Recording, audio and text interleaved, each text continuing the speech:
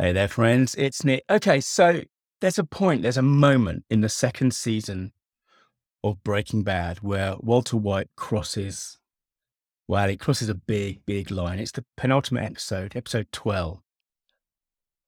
And our kind, considerate chemistry teacher is standing over a young woman who's choking to death. She's choking to death because she's on drugs. And he can save her. He can easily save her. We know he can, but he pauses, he stops. And the reason he does that is because she's a threat. And in his fantastic memoir, A Life in Parts, Bryan Cranston, the actor who plays Walter White in Breaking Bad, describes the emotional aftermath of that scene. And I think I might have talked about this before on the podcast, but it's a great book he's written if you're into the stuff that he's done. And this is particularly telling. He talks a bit about, the preparation he does before a scene, thinking about the emotional sort of beats in it and giving himself some options. And then he sort of stays open to what's going on. And when he talks about this particular scene, the end of this kind of filming, he says this, and then somehow, as she was fading, she wasn't herself anymore. I wasn't looking at Jane or Jesse's girlfriend or the actor, Kristen Ritter. I wasn't Walter White anymore. I was Bryan Cranston and I was seeing my daughter die. And he says that for the time the director called cut, he says, I was weeping deep, racking sobs. And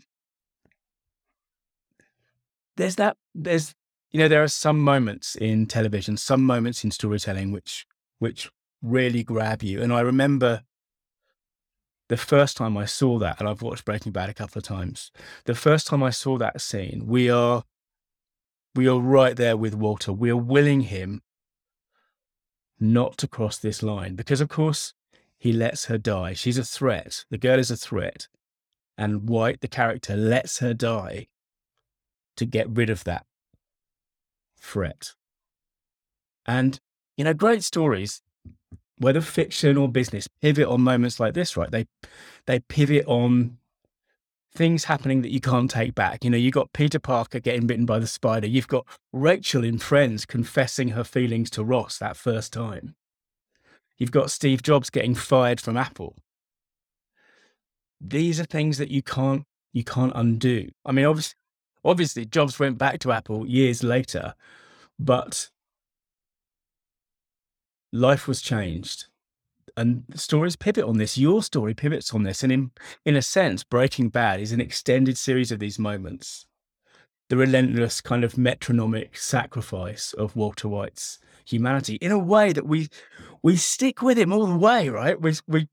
We hang on. And Vince Gilligan, who created Breaking Bad, has said a couple of times at least, that in the early days of Breaking Bad, he was thinking, I wonder how far we can push this. I wonder how many viewers we can lose as White descends into this he descends into Heisenberg, the character Heisenberg. And it's extraordinary storytelling.